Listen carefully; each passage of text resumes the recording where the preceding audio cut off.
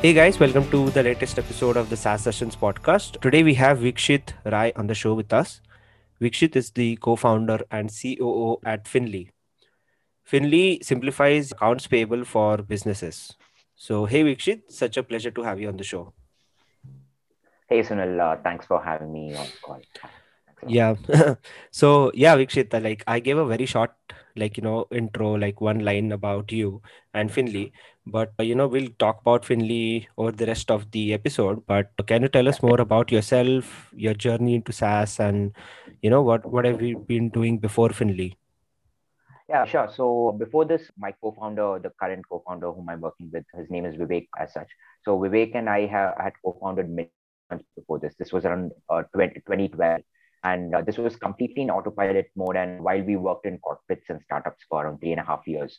So Mincoins was a platform wherein, it was crowdsourcing for testing mobile applications. At its peak, it had over 5 million users as such. So 3.5 years, we worked along with Mincoins and we worked with a couple of MNCs and startups to the whole process. And then 2015 is when we our job. And during this entire span, what we saw is there were multiple competitors who came from Mincoins, and most of them raised VC funds, and we saw our revenue dwindling down, right? So that experience actually made us rethink of how we are going to look at the business again when we're going to start off in the future. Got it. And that's really interesting. And when we were talking about Finley, right, a few days back, you mentioned that you were working on like a lot of ideas before while you wanted to start Finley, right? And a couple of them that you pitched to the investors before you went to the customers, right? And you saw Yeah. that there's a real positive and a real good response from the investors about this one idea, which is Finley, right? So curious to know what were the other ideas, and why did you choose this path of having multiple ideas for products, and instead of building an MVP and going to the customers, you maybe built an Got it. MVP and went to the investors, right? So why this approach? Sure. So we had a couple of theses before we wanted to start up as such. So one of them being SaaS. So you're aware of the milk companies, what they call Micromax, Intex, Lava, and Carbon. You're Mm-hmm. aware of these Indian branded companies that were there for mobile phones.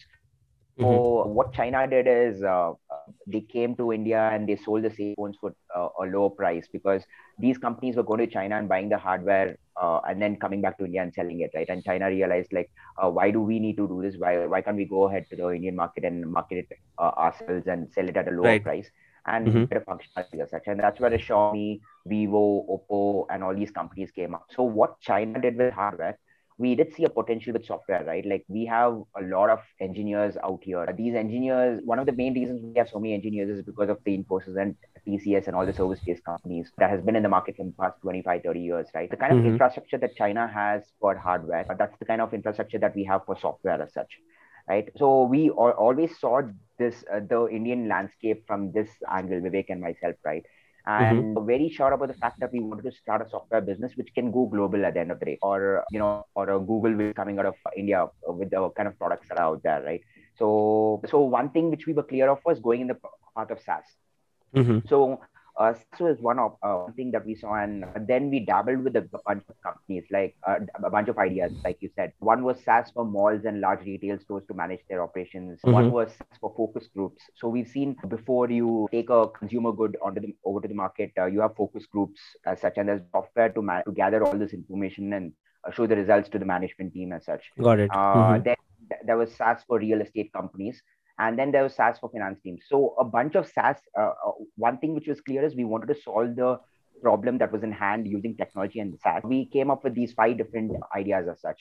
And what we kept moving towards is the SaaS for the finance team. We were trying to understand what was happening there, because if you're looking at the HR department, the IT department, the sales department in any company, right, their SaaS adoption has gone to a very large extent, but the finance department, there's not much of a progress. So one thing we were clear about is building a painkiller. right? So we Mm-hmm. spoke to investors as well as around 30 to 40 odd CFOs and finance people before building the product. So we created the pitch decks, we sent it to finance teams, we sent it to the CFOs, and we got a positive response saying that, hey, show me the product, I'd like to go ahead, I like to see, I would like to implement this in my company, I would like to invest in you guys if once I see the product, right? Like that kind of traction is interest is what we saw, and only then we started going out and building out the product as such. So yeah, this is this is something that we tried out before we went ahead and built the product. Interesting. And if you can share what sort of responses you got from the investors about Finley, like particularly, like what kind of piqued their interest, or what was something in Finley that they saw and they got excited, right? Sure. So, in fact, the conversations that we constantly had with the investors led to the maturity of the idea of what we had to build itself, right? And the initial idea that we went with was a SaaS product for the finance space, and this was divided into multiple parts: accounts receivables, accounts payables. In accounts payables, there's expense management system. So, multiple different products. We had broken it down. So as we kept Mm-hmm. talking to investors, the investors kept saying that, okay, I've invested in a bunch of these companies. And when they spoke to the founders, they understood managing the expenses is a problem, or they're doing it using spreadsheets and email. Right. And the idea from investor side is they don't want to replace a product which is already working in a company. They want to see what is on spreadsheets or email, and then they want to introduce a product which can replace this, right? So that's more easy from the sales angle as such. So from the investors point of view, that became very clear that expense management at that point in time, if you're looking at it, mostly was done using spreadsheets and email. And there were APIs from the banks were opened up at that point in time. That was on 2016. Banks were opening up their APIs, and that's where a prepaid card solution and various other instruments were coming in the market to automate the whole process of expense management. So the whole process Mm-hmm. of talking to investors led us to a relationship that we built with Ebix at that point of time, and Mm-hmm. led us to our first investment as well, and entry into the market as such. Got it. Interesting. I mean, this is a very different approach. At least I have not come across anything like this. But nice. And I guess you raised your first round from Ebix in 2017. Right. So can you tell us more on that? And like, what are you raising for, and what were the objectives during that time?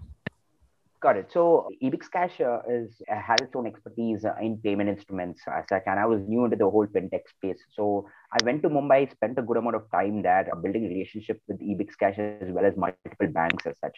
So the whole process, we understood the payment space really well, and we integrated prepaid cards into our platform. So the investment was a mixture of in cash and in kind, and through this whole prepaid card integration that they did with us. So one thing which was very clear from our side is we don't build something that's already there in the market. So the approach that many other companies have taken is they went ahead and built prepaid card completely from ground up and Mm-hmm. into their system, right? But we didn't do that. We went ahead and like Ebix Cash is an expert in this. Let's just go and integrate with them.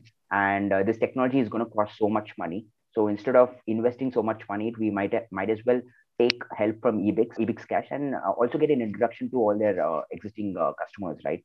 So it was a relationship that we had initially. We have with the Ebix Cash, wherein they took us to the market as well as they helped us with the integration as such. Okay, interesting. And so this was still like the first, maybe your second year of business, right? Like since you started in 2016, right? So and at that time, like how big was the team at Finley? That was so if you're looking at 2016, it was mostly dabbling with these different ideas and talking to investors and talking to customers. We spent roughly around a year and a half in Mm-hmm. this whole process. So this was somewhere around 2017, end of 2017, and we're just three people as a team. There was just three Oh of wow, us.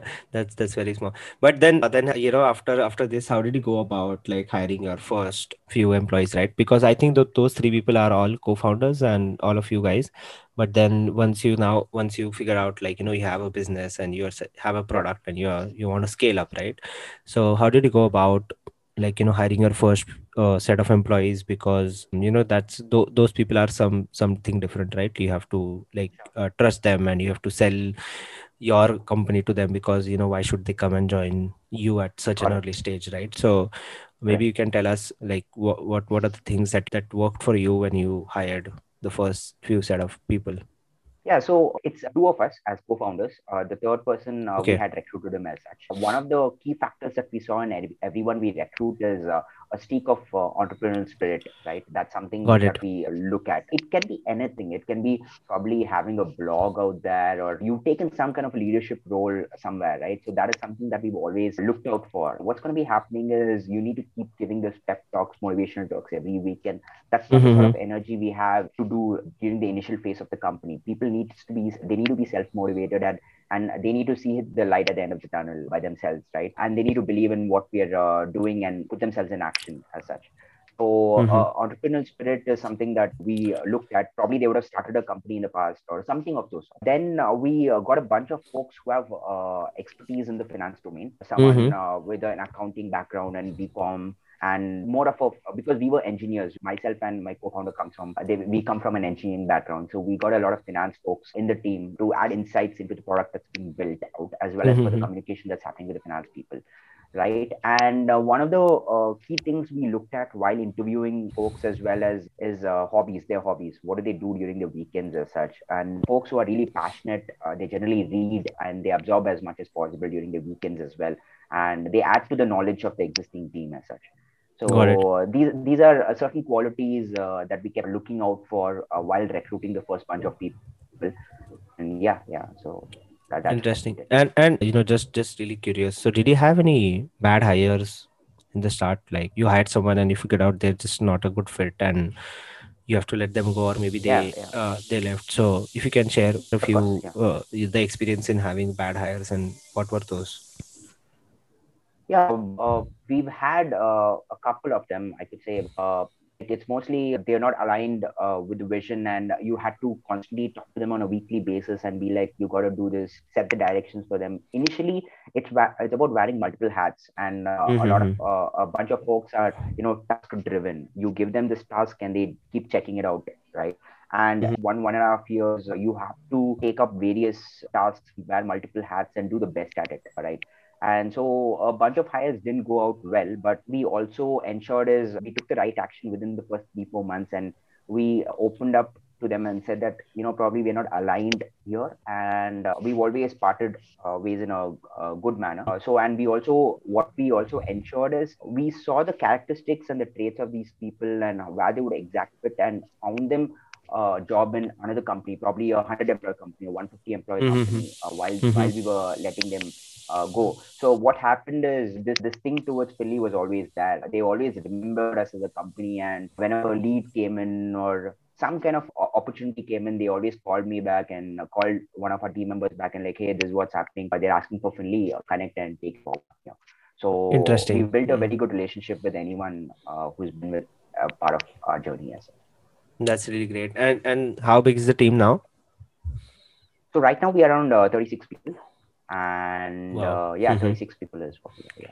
Yeah. Got it. And talking about 2020, right? Like a very different year for everyone. It was a black swan event. No one predicted. You might have different strategies when you started in Jan and Feb 2020, right? But Correct. eventually had to pivot into like doing different things and maybe figuring out reducing churn and whatnot.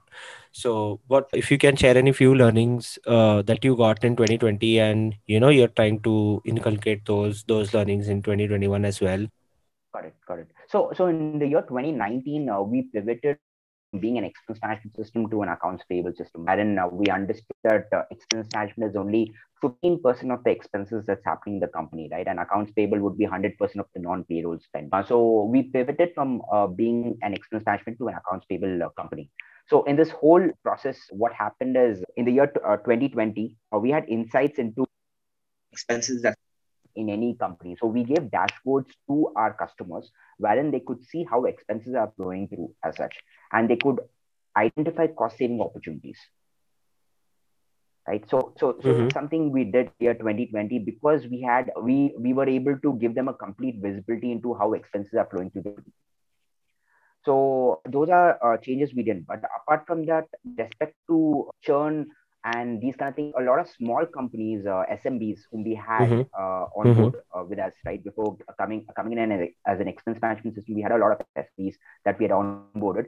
They churned out either because they shut down or various other such reasons, right? And it was really sad to see as such. We did Mm-hmm. open up options for companies with respect to discounts and reducing their spend on our system and things like that. So we did whatever we could in that point of time. The growth has been the growth was kind of flat for around 7 to 8 months because we couldn't onboard any new company. And not all there's a lot of chaos in the finance department, right? The first thing they wanted to do is not buy anything new at the point in time. So what had happened is in the year 2019, we streamlined payables around 5,000 crores, right? Mm-hmm. And in the year 2020, we were projecting around 14,000 crores to be processed through our system, but then it went down to 8,000 crores. We could see the drop in the payables that was happening. It's not just to Right. us. It was there was a drop we could see across hundreds of these companies to all their vendors, and we have over 4 lakh vendors on our system right now. So imagine Mm-hmm. 4 lakh vendors not being paid on time.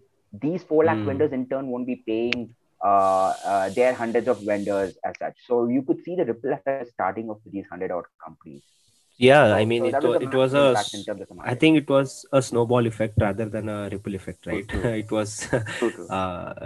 piling up, but interesting, right? Correct. And I think you raised another round in the middle of all this, right? From Social Cap and Gemba Capital.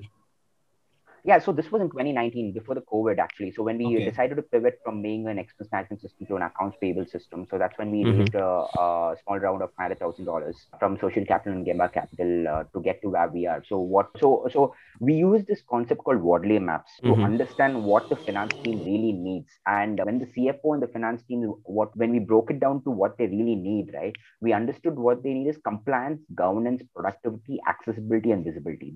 These are the five core things that the CFOs and the finance teams need, right? Mm-hmm. So we went behind solving these five core problems when we sat with all of our customers, and that led to us building accounts payable, where an expense management became just a small portion of the entire mod product suite that we ended up building. So yeah, so we raised this round of funding in the year 2019, and 2019 is when we pivoted as such, and it's been 2 years since then. And out of those two years, it's been 8 months of COVID as such to actually say. Got it. Interesting. So, and yeah, and what are your objectives then, as a company for 2021? Like what are you planning to do differently, or what new initiatives that you are taking for this year? So one of the things is when we started off, we wouldn't have been able to do what we're doing right now if it wasn't for GST in the first place, right? There's a lot of Mm-hmm. government push that's coming in, government initiatives that's being taken, and e-invoicing is an initiative that's coming this year. So we'll be going Mm-hmm. hard on e-invoicing, wherein we can automate the entire process of transcribing invoices for companies and processing the payments. We can automate the entire because of this APIs that's been released by the government. Mm-hmm. And then we are getting a lot of traction and interest from the Middle East market. So the plan is to scale up our business and operations to the Middle East market. And remote work and the pandemic has further, increased the need for a system like ours in the market. So further expanding our sales team in the Indian market to cater to those businesses is something that we're looking at. Mm-hmm. Interesting.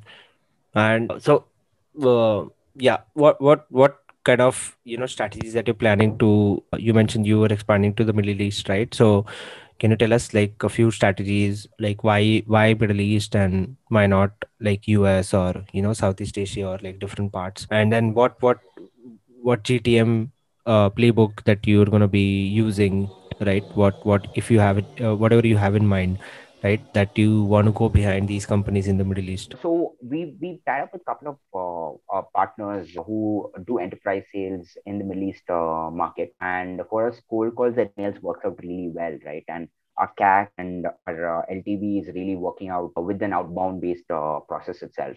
So because our average revenue per account is also really large, outbound really works out well for us. So it's just about getting the right campaigns to these outbound mechanisms and doubling down on these channel partners we have in the Middle East and Mm-hmm. in India to go ahead, right? Like so that's the uh, TM that we have in place. Cool. I mean, this was really interesting, Vikshit. And quickly before we round up this episode, we want to shift to lightning round. So I have like three questions for you. So you have to like answer with whatever is on top of your mind, right? Cool. Okay, So sure, first yeah. one, first one, right? What's the one fundamental change you're making in your job in 2021? One fundamental change. So we are having my particular job, right? You're saying it's going to be Yeah, a yeah. hybrid model, wherein it's going to be a hybrid model wherein I don't meet folks on a regular basis. So I take a break off for planning and strategizing, and then for actions, I'm going to be meeting all of them to tactically go against every action or problem that's there out there. So plan, strategize by myself, and then go ahead and discuss it with the team, and then convert them into actions. So it's going to be a Mm-hmm. hybrid model, not completely remote or completely office based. It's going to be a mix of both. That's what I'm going to look for.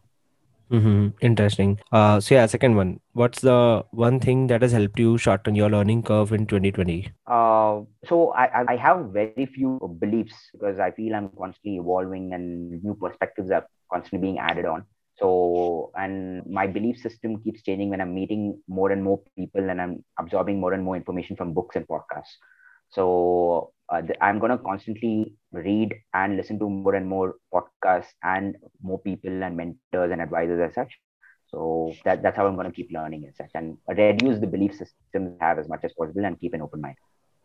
Awesome. I think this is the one podcast that you listen to as well. Yeah, of Interest. course. Cool. Yeah. Like the last one, right? What do you know about your work now that you wish you would have known when you first started? So since most of what I'm doing right now is for the first time, it's about increasing the chance of success to reach the goal or the result. So in order to do that, so it's about having multiple iterations within the short span of time that you have to achieve the result. Mm-hmm. So basically, I could say to sum it down, to increase possibilities and probabilities in any task that you take up to increase the chance of success. Interesting.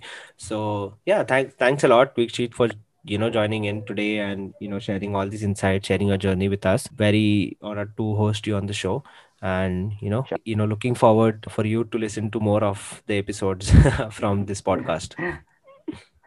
Thanks for having me on the podcast.